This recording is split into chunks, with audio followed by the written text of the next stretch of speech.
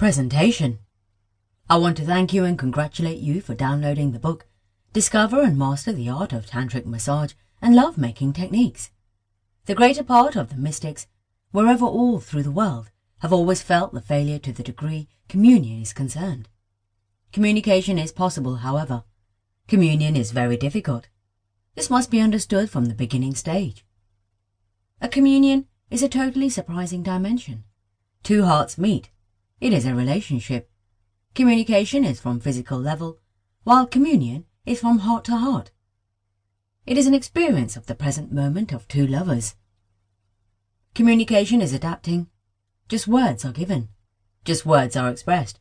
And just words are taken and gotten on. Tantra is a natural way. Be free and natural.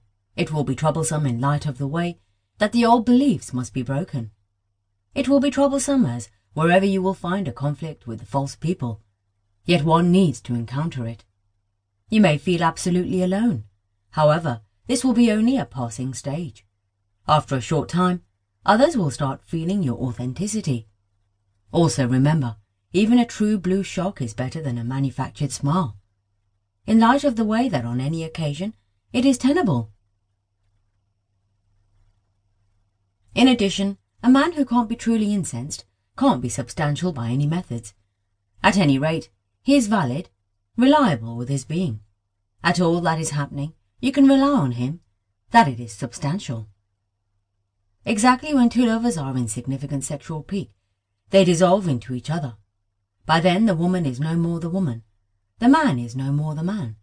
They end up being much the same as the drift of yin and yang, meeting each other melting, and their own particular personalities overlooked. That is the reason love is so superb. This state of significant orgasmic intercourse is called mudra. What happens in peak, in sexual peak? You have to fathom it in light of the way that solidarity that will give you the key for the lost peak. What happens? Right when two sweethearts are there, two lovers, not companions and spouse, because with a wife and husband it never occurs in light of the way that wives and husbands end up being progressively settled and compromised parts. They're not suffering and gushing. Life partner has transformed into a compromise. The spouse has transformed into a compromise. They act. The companion needs to go about as a spouse in any case. The husband needs to go about as a husband. It is transformed into a social being. Love is not an effort. You can't attempt to love. In case you attempt, there is no worship. You flow into it. You don't attempt. You simply empower it to happen, and you don't make an effort. It is not a doing. It is an episode. Also, the same as the circumstance with the total, the last. You don't attempt. You simply float with it. Regardless, staying free and natural, this is the way and the very ground of Tantra. In addition, once the gap is made by disposing of reenacted things, demands, obstructions, by then the regular being starts spilling. It needs space. Be unfilled, empty, free and natural. Allow that to be the most real consideration in your life. You accept the existence. You end up being free and natural. As you start skimming with existence, not going wherever, in light of the way that there is no target, not moving to any goal, because there is no goal.